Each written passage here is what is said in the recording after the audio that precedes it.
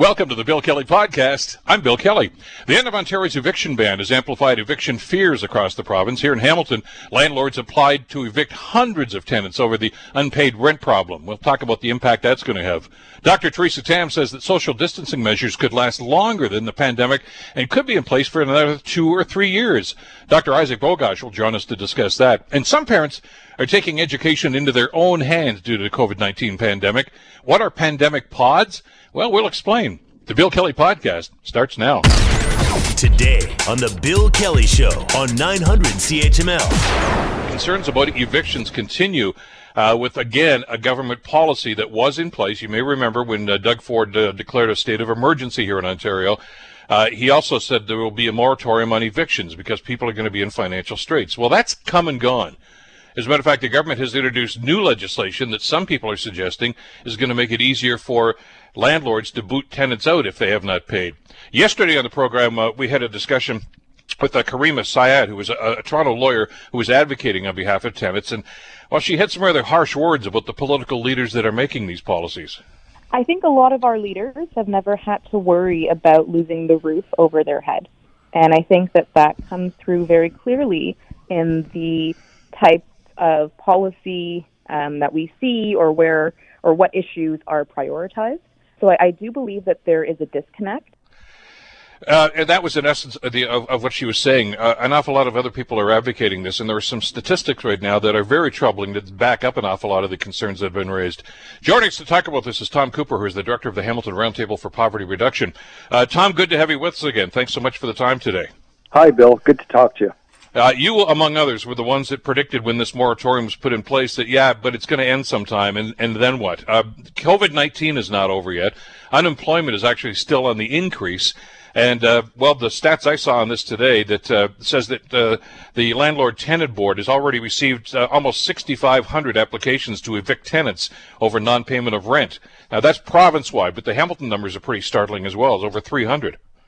Yeah, that's correct. And we know, Bill, and as your guest yesterday said, it's hard enough maintaining affordable housing, dealing with your health and security during a pandemic, when the government is actively trying to hurt your ability to keep your home.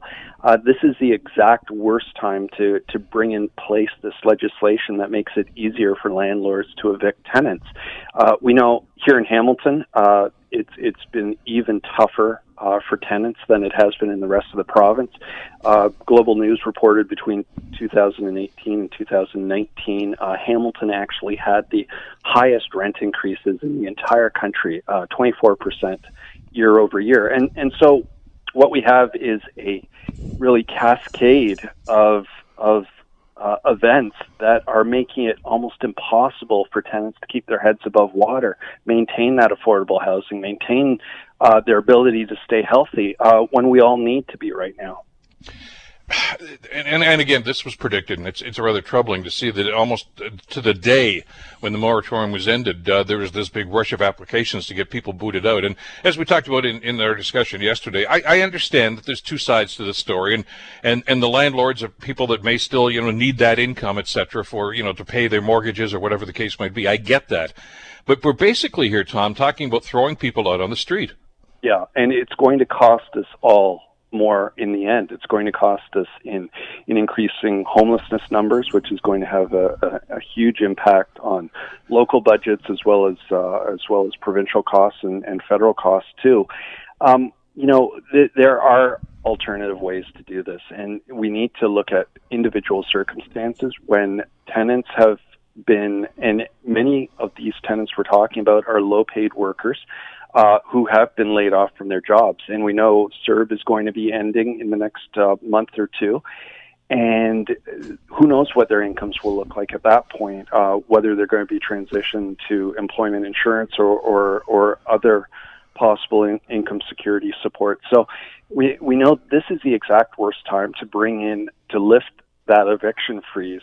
And Bill 184, which is the new provincial legislation, encourages landlords and tenants to sign repayment agreements. But even if tenants sign those agreements with the best intentions, down the road they may not be able to live up to those expectations. And the legislation has made it really so much easier for landlords to evict them.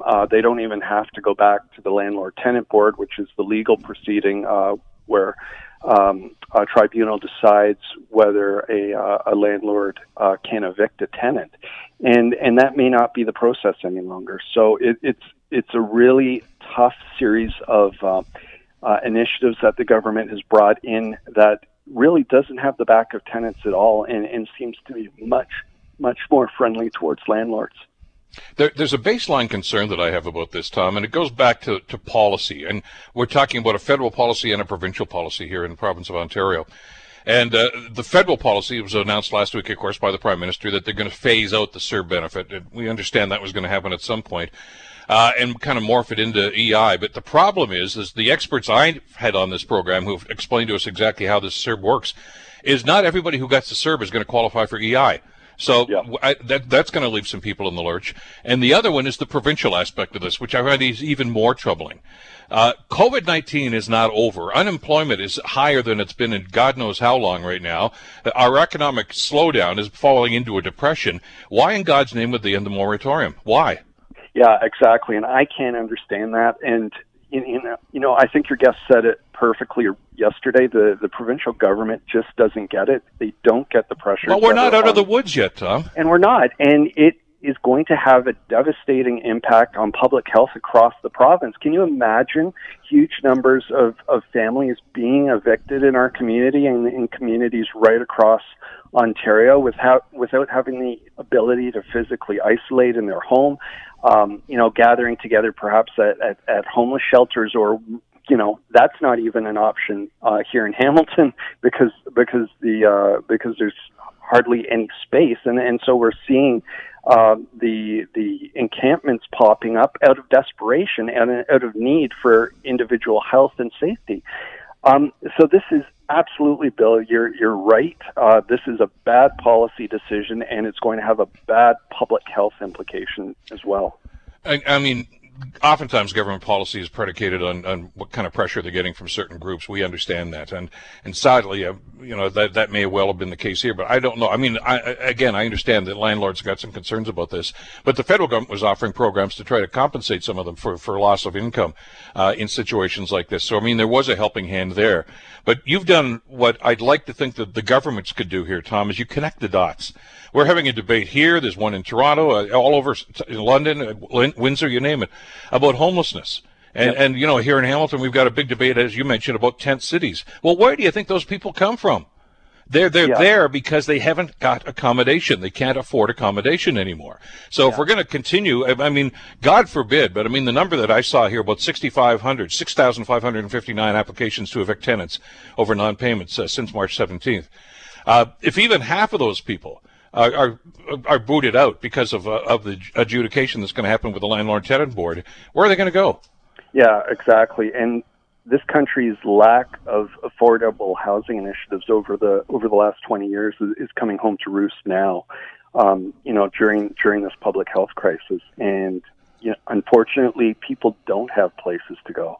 If there are rental accommodations available, they're far out of many people's price range. As I mentioned, Hamilton had the highest rent increases in the entire country last year. Average rents are in the range of $1,500 a month. So even if you're getting $2,000 on CERB for a little while, that's not going to last. You need more money for food and personal hygiene products and home cleaning supplies during a pandemic. Plus, there's an entire group of people who weren't even eligible for CERB in the first place, and those are social assistance recipients who are living in the deepest poverty in society, and they still have to rent as well. They have to rent the most meager bachelor or one-bedroom apartments that aren't safe, that aren't healthy, and it's a situation that is simply untenable. And to bring in ease for landlords to evict tenants right now is just so wrong-headed, Bill.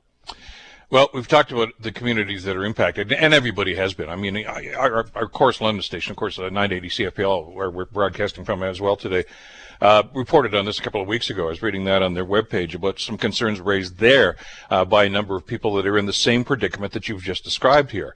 And I'm wondering, where are the voices here that are going to try to help these people? Toronto City Council, to their credit, is trying to address this right now. They voted last week to launch a legal challenge of the provincial law based on concerns about the impact of precarious housing renters are going to have with loss of income and basically putting people out on the street. Hamilton City Council doesn't meet for another few weeks. August 21st is their next meeting. I don't even know if that's going to be on the agenda. But for those that are jumping up and down and screaming about the tent cities, we don't want that sort of thing in our community. Connect the dots here, people, because if you don't do something about this and people get booted out of the rental properties they're in right now, where are they going to go? And you know the answer to that. Exactly.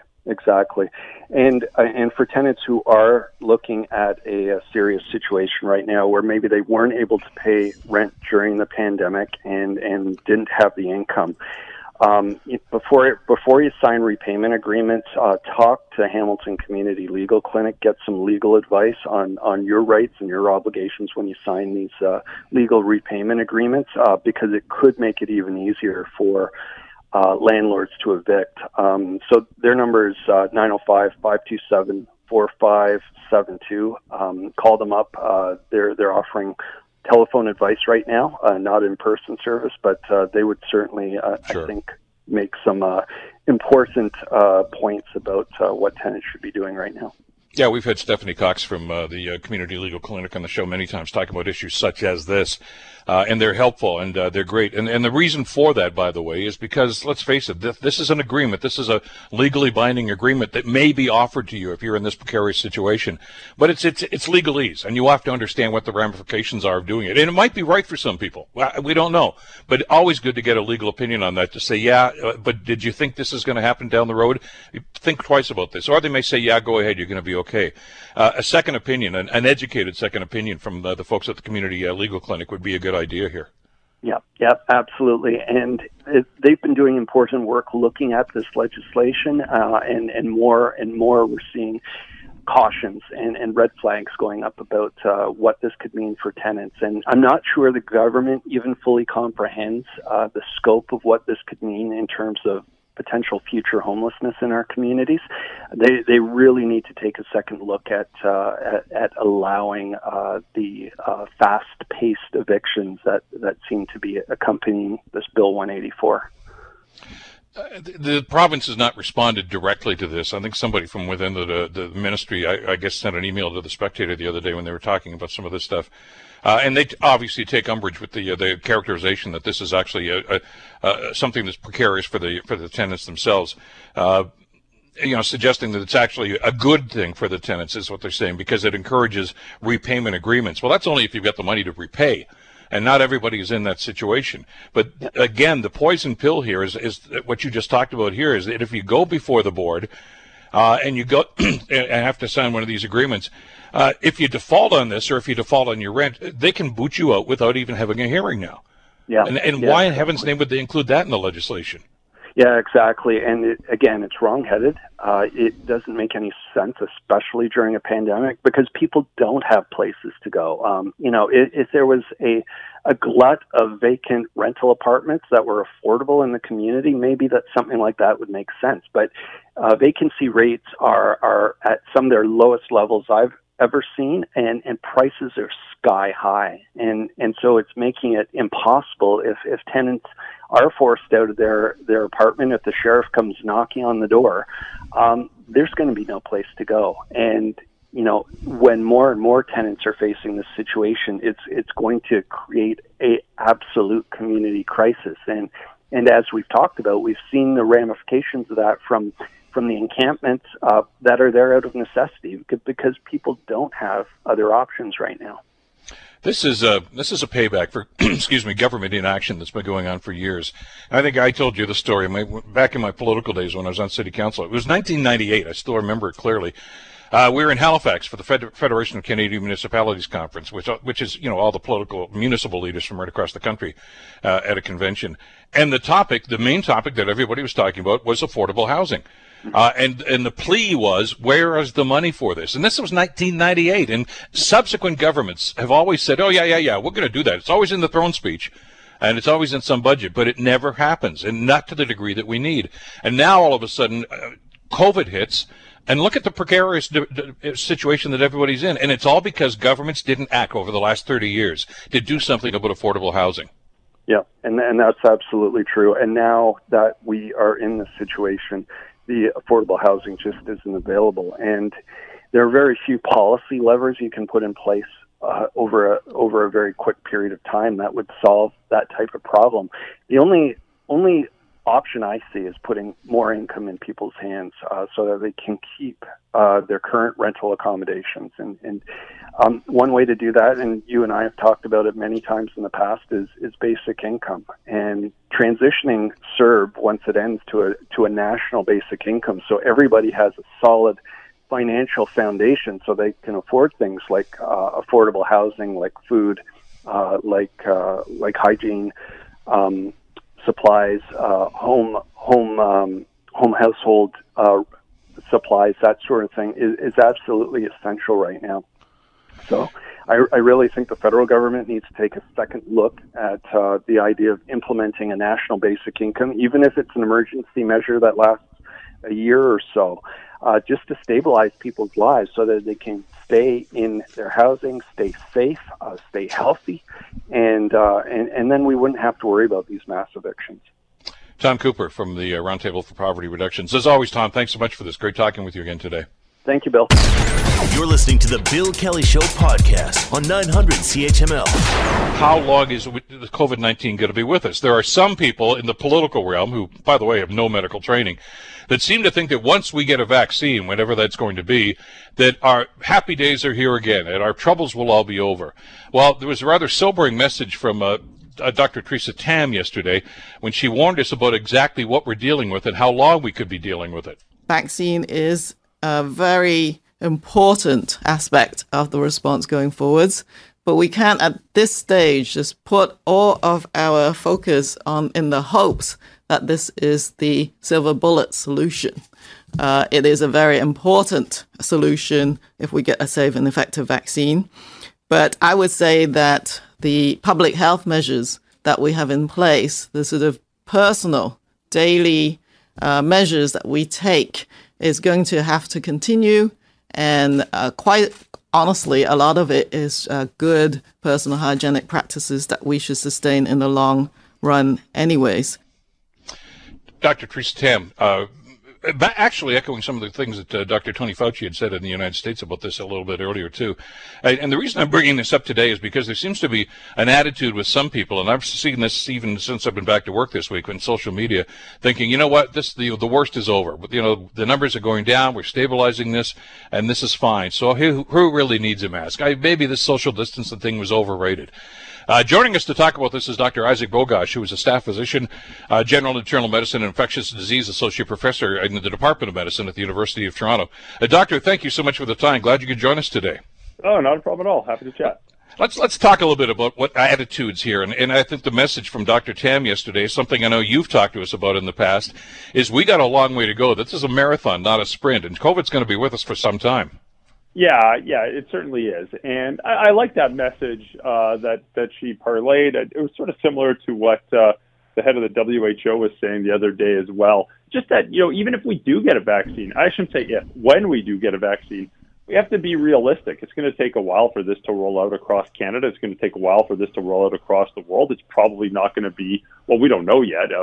It might not be a perfect 100% protection against the virus type of vaccine.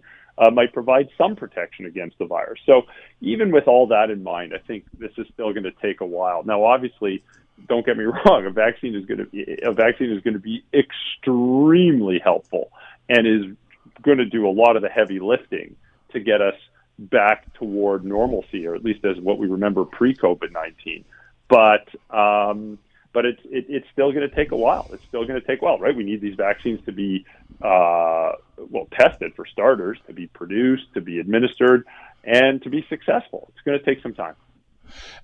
I'm glad you brought up the efficacy of this, because that's something that I know that you and other experts have talked about over the last little while, that maybe the general public may not be aware of. And I think the phrase that Dr. Tam used was a silver bullet that we might be anticipating. And that's probably because there are some politicians that are substantiating that idea that, yeah, it's going to be all done once we get this. We don't even know how effective it's going to be, which is why the earliest I've seen, and I think it was a pretty optimistic prediction, but it could well be spring of 2021 before we even see any kind of a vaccine. Yeah, there's a few points on that. So for one is that there are about 160, 180 vaccines that are under development right now. That's pretty impressive. And of those, just over 24 are in human clinical studies. The rest are in they call preclinical studies, which means they're still in the lab phase. The ones that are in human clinical studies, of those, there's three different stages of human clinical studies: stage 1, or phase 1, phase 2, phase 3. The phase 3 ones are the big ones. They're all important. They're all very important. But the phase 3 ones are basically that final phase where you're really enrolling thousands and thousands and thousands of people, and you're looking at two things: one, does this vaccine work? And two, how safe is it in a bigger population of the thousands and thousands of people that have been getting it? So you really have to conduct these phase 3 clinical trials. When we look at all the vaccines that are in development right now, there's about, I think, 5 or 6 of them that are in phase 3 clinical trials. One of them is actually wrapping up. We're probably going to get the results of the Oxford vaccine study by late August or early September. Listen, a lot needs to go right? There's a lot of things that need to go right, but if everything goes right, which of course we know that happens all the time, if everything goes right, it's not outlandish to think that there will be a vaccine program starting in late 2020.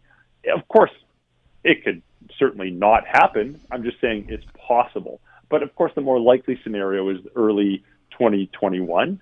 And even later. And again, those would be the early vaccines that are under development. But there's a ton of vaccines that are under development, and most of them are going to fail. But a handful of them are going to be successful in phase 3 clinical trials. Are going to pass the regulatory bodies and be integrated into routine use. And just like influenza vaccines, we have several different influenza vaccines. We're probably going to have several different COVID-19 vaccines, and that's important because we need different groups to try different approaches to make this vaccine. We need different companies and different infrastructure to mass produce these. We need functioning healthcare systems to administer them to large populations. There's a lot of things that need to be done. Before I stop babbling on and on, one of the other this is good. This is helpful. One of the other important things is that many of these countries, Canada included, is taking all the steps necessary to ensure that when a vaccine is available, they can really seamlessly start to introduce it into the community. So, for example, Canada's bought 37 million vials. 37 million vials to administer a vaccine that doesn't even exist yet. They're getting ready. There's a vaccine task force that's going to prioritize who's going to get the vaccine first. Probably long-term care facilities and people over the age of 60 and people with underlying medical conditions and frontline healthcare workers. There's going to be a priority of who's going to be who can access this first. And again, we don't even have a successful vaccine yet. So a lot of the heavy lifting is being done right now to prepare for these. And so many questions. I know in one of your previous times on the show here, you were talking about the efficacy of the vaccine. Is it a one-time shot, or do you have to get one every year like a flu shot? We don't know that yet, do we? No, we certainly don't. And, time will tell. Time will tell. And, of course, in Canada, there's about $1 billion being invested into answering these big questions. Of course, there's worldwide, truly, infinite resources being poured into this. I just remind people, though, success there's a lot of different quote-unquote successes, right? One success would be, in a perfect world, you'd have a one-and-done approach, right? You get your shot, that's the end of that, you're good for the next 40 to 60 years or something like that. I don't know if that's likely to happen. It's certainly a possibility, but we'll see. I think a more likely possibility is that the vaccine will provide some degree of protection. And again, this is pure speculation here, but sure, it'll provide some degree of protection.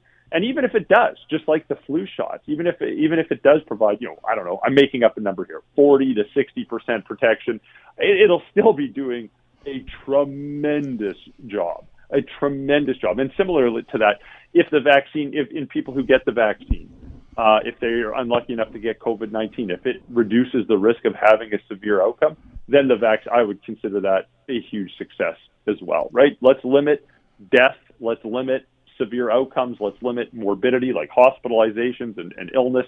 if it can do that, we're doing something right.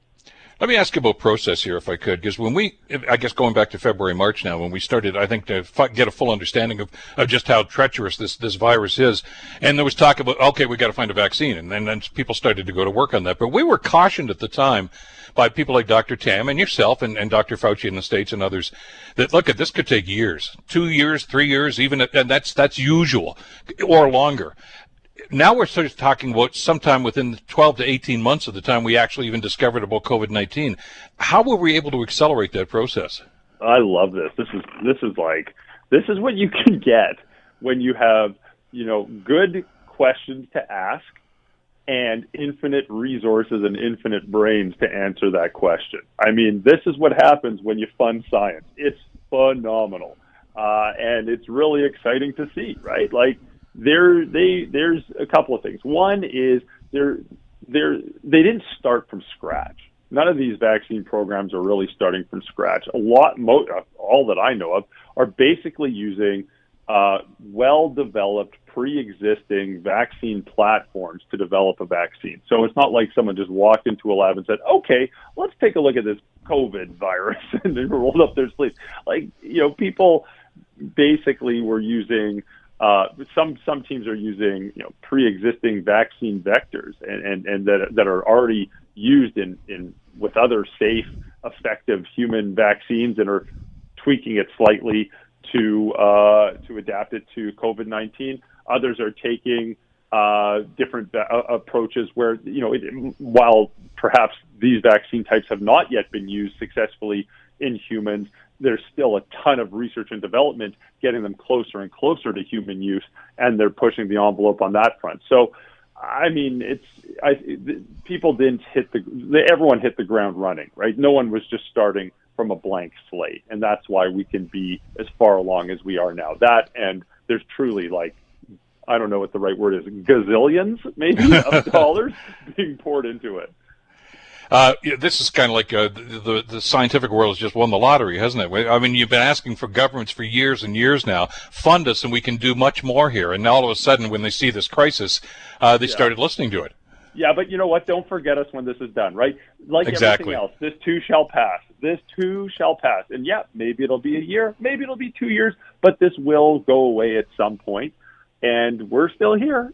and there still is the risk of a pandemic. Look, we got, I don't know what the right word is, but with H1N1, we got kind of lucky that it was H1N1, and that killed a lot of people. People often forget that was influenza, and influenza stinks. That kills a lot of people worldwide. Yeah. Influenza's bad, but in a way we got lucky is the wrong word, but it could have been a lot worse if it was a more if the virus was deadlier, like it is with COVID-19. Like, we've had big epidemics and pandemics over the last 17 years. You've got SARS, you've got MERS, you got COVID-19, you got H1N1, you had Ebola throughout West Africa with exported cases, you had Zika all over Latin America and the Caribbean, you have, I don't know if people have heard of this one, chikungunya, which never was in Latin America and the Caribbean, and that was introduced. Like, there's just a lot of this happening, and it's going to continue to happen. And the time to invest is now. And there's still a lot of work that needs to be done after this pandemic is over, setting up early detection systems, global coordination strategies, learning a ton about what went right and learning a ton about what went wrong during this pandemic, and just asking the hard questions and investing where we need to invest to really prevent this from happening again, or at least reduce the probability that this happens again.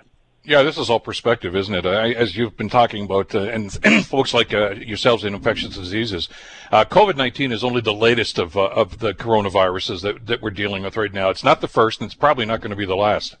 Yeah, absolutely. I mean, these are viruses that live in nature, usually in other non-human animals, and whenever humans come into close contact with non-human animals, doesn't matter what venue it's in, we know infections can jump ship and end up in humans. And a lot of them don't do anything, but a lot of them do, and some have epidemic and pandemic potential. And here we are. So it's just we can't ignore this. And obviously we're in the throes of this terrible pandemic and trying to Forrest Gump our way out of this mess that we're in, and we will. But after this is over, I still think it's just like it's vital that we remember that there is a lot that can be done to really prevent stuff like this from happening.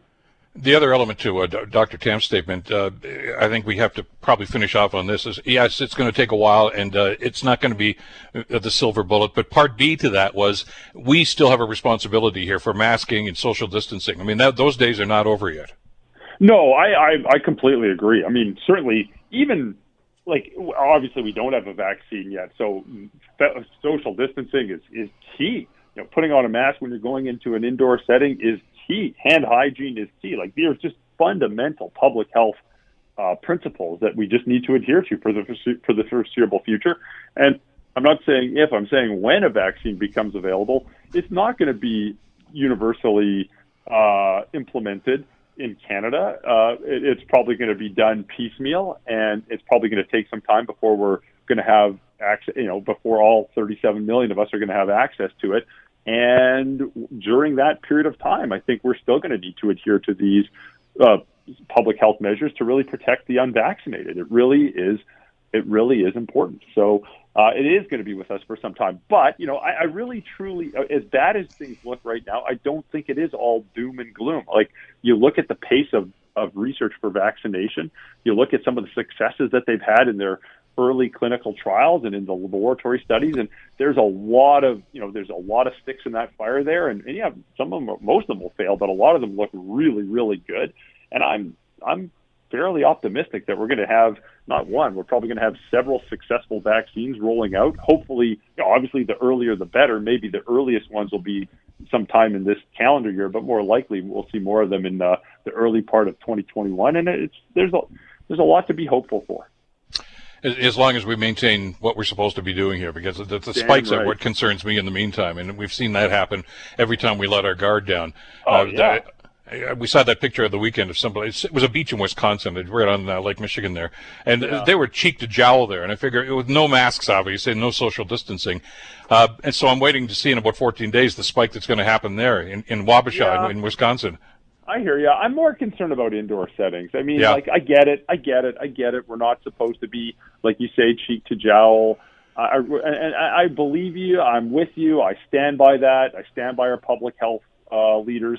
But like when people are out, I think at the end of the day, and again, when we look at, I think 2 years from now, when we're looking back, we're going to say, okay, not a lot of people. I'm not saying none, but not a lot of people got this outdoors.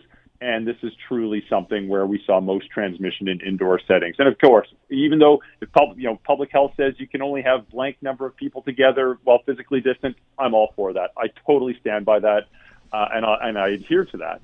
But at the end of the day, like that, what concerns me now are crowded house parties.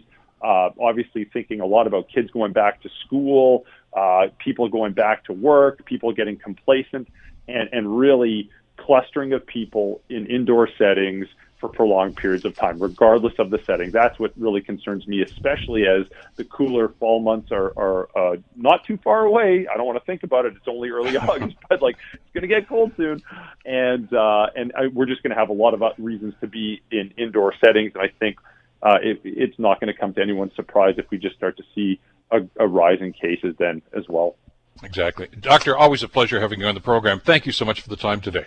No worries. Have a great day. You too. Dr. Isaac Bogosh, of course, from the University of Toronto, infectious disease specialist.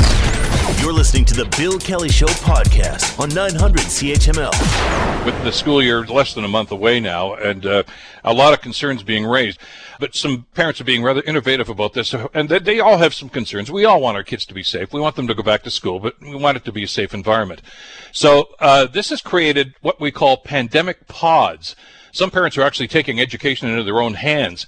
Rachel Marmer is a parent who is doing that with a pandemic pod. She's joining us here on the Bill Kelly Show on 900 CHML to explain that. Rachel, thank you so much for the time. Glad you could be with us today. Absolutely. Thanks, Bill, for having me. Maybe let's start with, back to my education. Let's start with the definition. What exactly are we talking about with pandemic pods? Well, pandemic pods, or learning pods, which I prefer, are small groups of children coming together with a teacher to facilitate education in a new mode of learning. It's customizable to a family's specifications and needs, so there's no one-size-fits-all solution for families. And it's really just about empowering parents together to build learning communities for their children during these times. Yeah.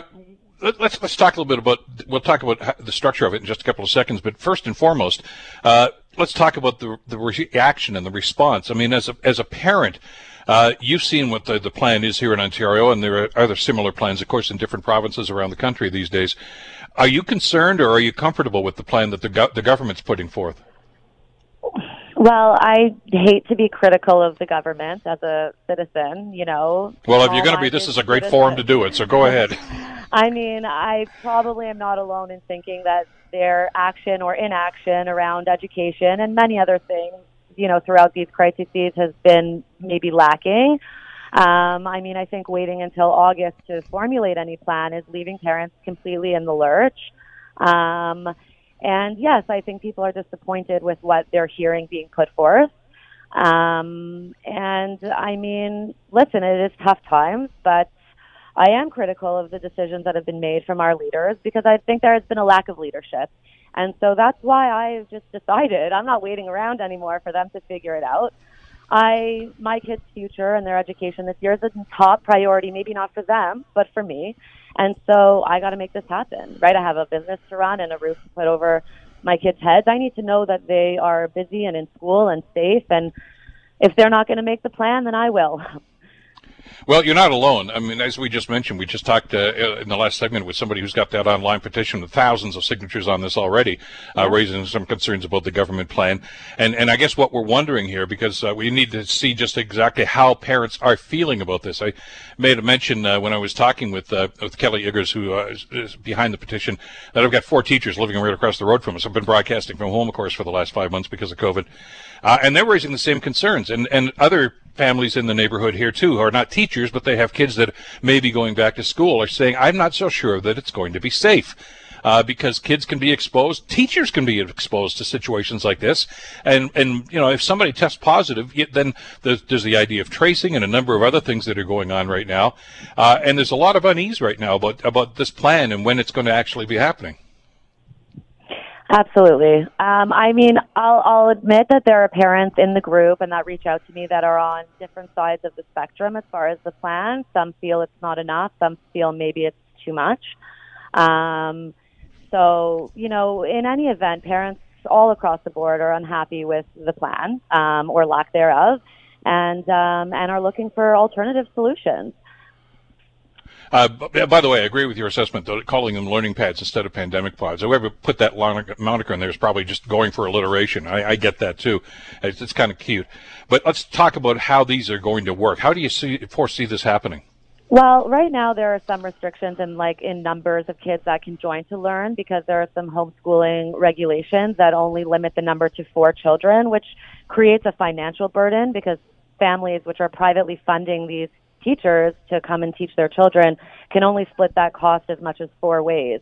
I would urge the government to please change that legislation immediately and quickly and swiftly so that we can maybe have larger numbers so that we can split the cost amongst 6 families instead of 4. But basically what it will look like is going to be different for different families because of different comfort levels and different families' needs. I'm getting messages every day, you know, of some people want full-time, some part-time. Everybody has very different needs. So my message is you can create what works for you and your family. There are enough people looking for alternative options that we can create learning communities for our kids that do suit the needs of specific individual families. Part of what I'm trying to do is pair families up with like-minded families in their neighborhoods with kids their own ages, with similar like-minded ideologies and sensitivities during these times, and create little learning communities and pods that will come together and learn and play, socialize, interact, and as well as learn. And of course, following ministry education guidelines. And that's hopefully the plan. Homeschooling is not new. It's been around for quite some time. Is this really just a variation on that theme? A little bit. Homeschooling is definitely a philosophical decision parents make. I'm finding this is, we're making this decision more out of necessity. I mean, this is not necessarily a long-term decision. If I could send my kids back in a way I felt comfortable tomorrow, then I would prefer that. This is not the ideal for me or any parent.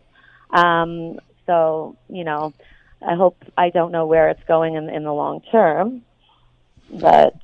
But the fact that these are popping up all over the place, obviously you're trying to set one up right now.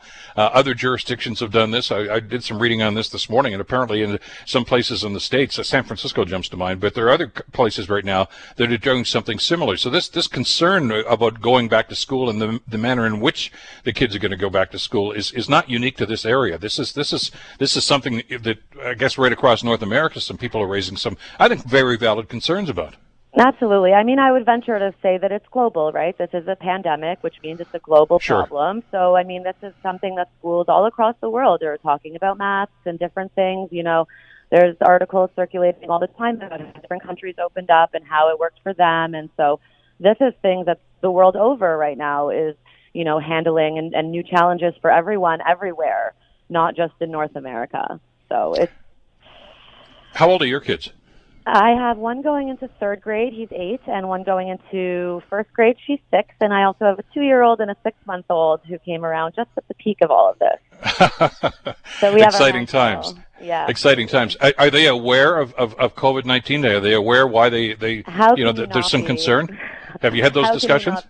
We do. I mean, out of the mouth of babes, sometimes I wonder how they know some of what they know, and they say the funniest things about it. I try to keep it, light and not scary. I know that there's a lot of mental health concerns for children around all the fear, and I think when children see adults afraid, that affects them. So my attitude has been to, put on a brave face and a happy face for them and try and keep them a little bit insulated from what's going on as much as possible, but still keeping them aware. It's that unfiltered response you get from kids that I find so enticing. I mean, they don't necessarily, just what's in their head comes out of their mouth, and that's fun. And they're a lot more aware than I think a lot of parents would give them credit for, because they listen. They listen. They may not comment about something, but they're listening and they're taking it in. Some of the things they have said to me just really rings true when you say that, because absolutely, like as a joke, my son wanted to take a sip from his daughter's cup, and she made a joke about we can't share, COVID-19. So, and not to make light, and it's not funny, but obviously, it is seeping in, and they are getting that from somewhere. There is an awareness with all our children, no matter how much we try to protect them, which I have done, and yet they still are quite aware. So these are the times. It's everywhere. You can't really hide from it or avoid it. And so I just want to keep my kids happy. And safe. And safe, of course, absolutely. So they're aware of this. So obviously they're going to have some concerns about this. And one of the things, as I was reading through the government's plan here and listening to what the Premier was saying about it last week, was how are you going to keep a bunch of kids in grade 1 or 2 social distancing? I mean, we are by nature social animals. I mean, we love to be together with other people, and kids love to be together, especially at that age, because there are no barriers, physical or emotional barriers for many kids, most kids in that stage too. I would think, and I know we're kind of crossing back into the idea about the online petition about class sizes again, but if you're going to put 20 or 30 kids in a classroom, as the government seems to be wanting to do right now, the chances of social distancing, I think, are slim and none for some of those smaller classes. Absolutely. If parents can get creative on ways to educate their children, I believe the government, with all its resources and manpower, can be doing more than they are. And I don't feel education's been prioritized in the slightest, and making this a safe return or a thoughtful return. In my opinion, they have failed miserably to do so. Personally, as a parent, I was wanting more information back in June, in July, and wondering why are they waiting until August to tell parents a thing. And I don't think that's responsible. These are our children's education, millions of children. I mean, this should be top priority. And I don't feel it has been, but that's, again, I don't mean to criticize our government, but that is my genuine feeling, that it hasn't been top priority. Well, when we talked about that before, they came out with this plan, and you're right, it was just around May or June when, is there going to be a school year? What is it going to look like when they finally do go back to school?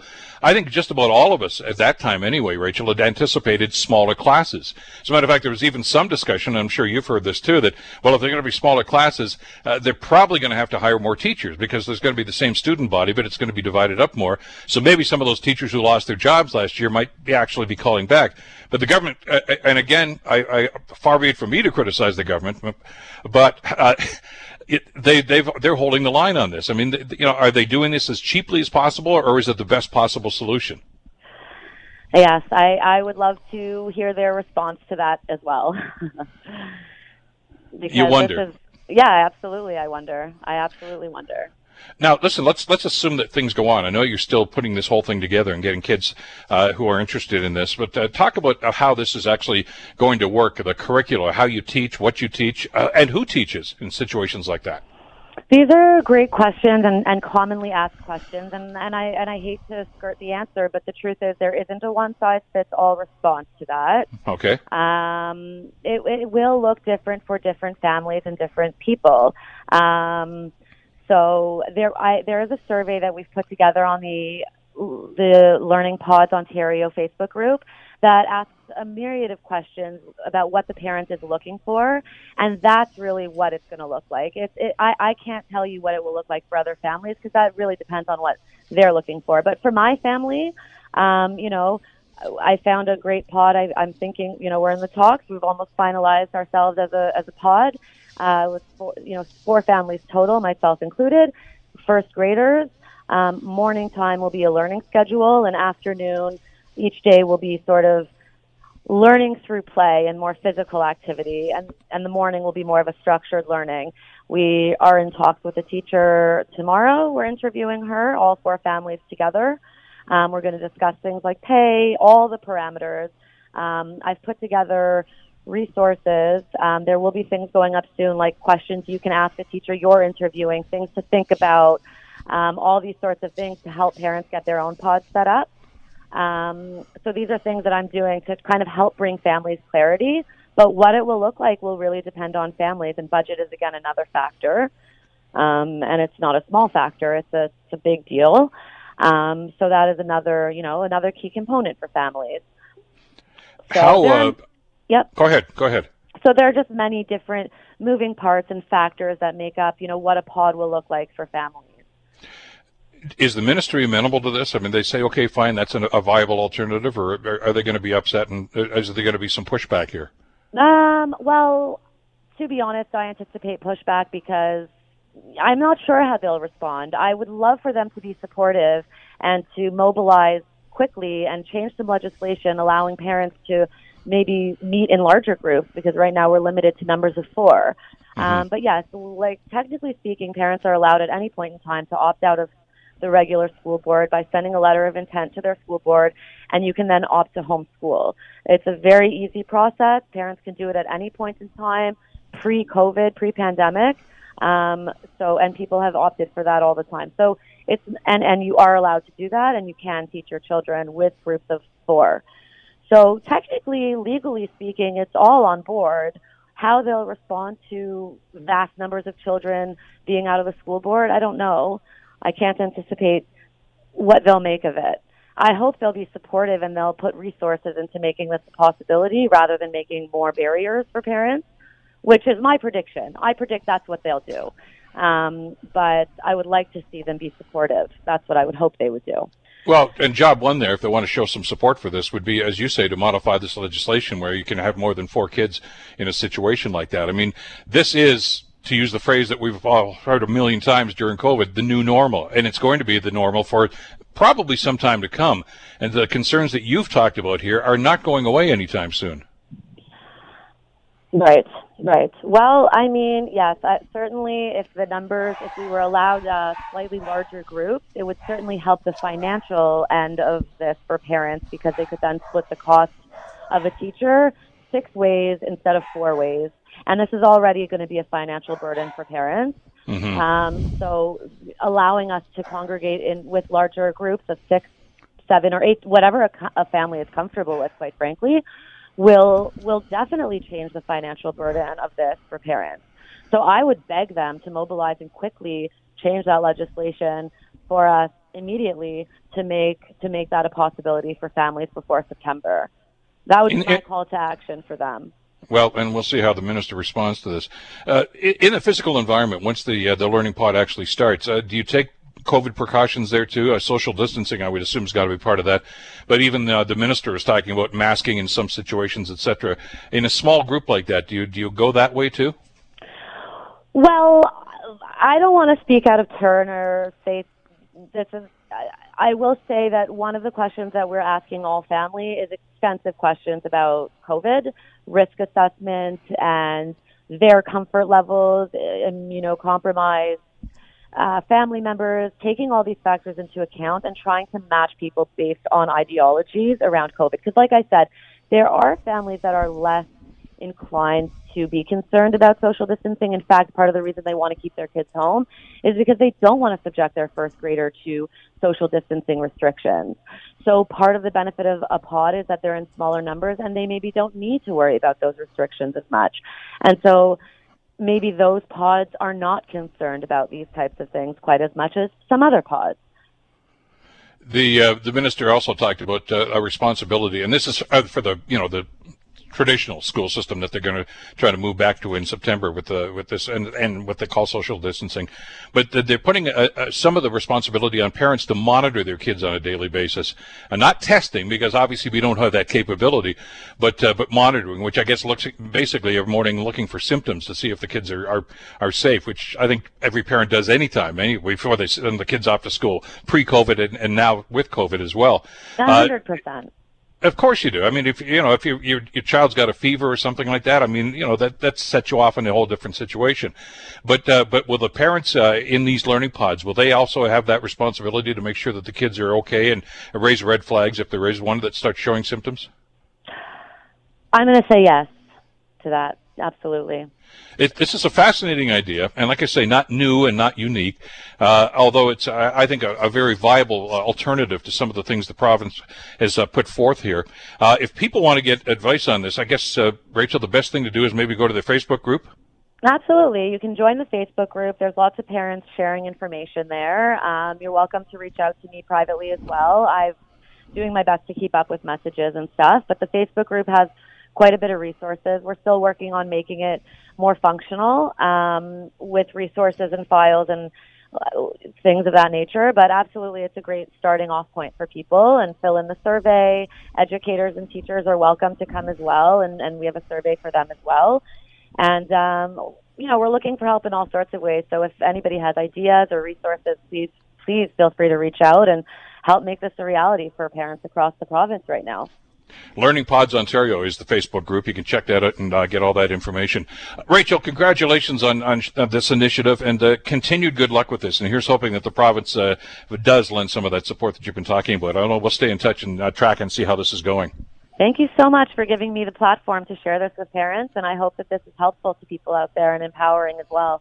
Exactly. Thanks again, Rachel. Thank you kindly, Bill. Rachel Marmer, of course, the parent who's starting one of these learning pods. And like I said, go to the Learning Pods Ontario Facebook group if you want to get more details. The Bill Kelly Show, weekdays from 9 to noon on 900 CHML. The Bill Kelly Podcast is available on Apple Podcast, Google Podcast, or wherever you get your podcasts from. You can also listen to The Bill Kelly Show weekdays from 9 till noon on 900 CHML. I'm Bill Kelly. Thanks again for listening. And don't forget to subscribe to the podcast. It's free, so you never miss an episode. And make sure that you rate and review.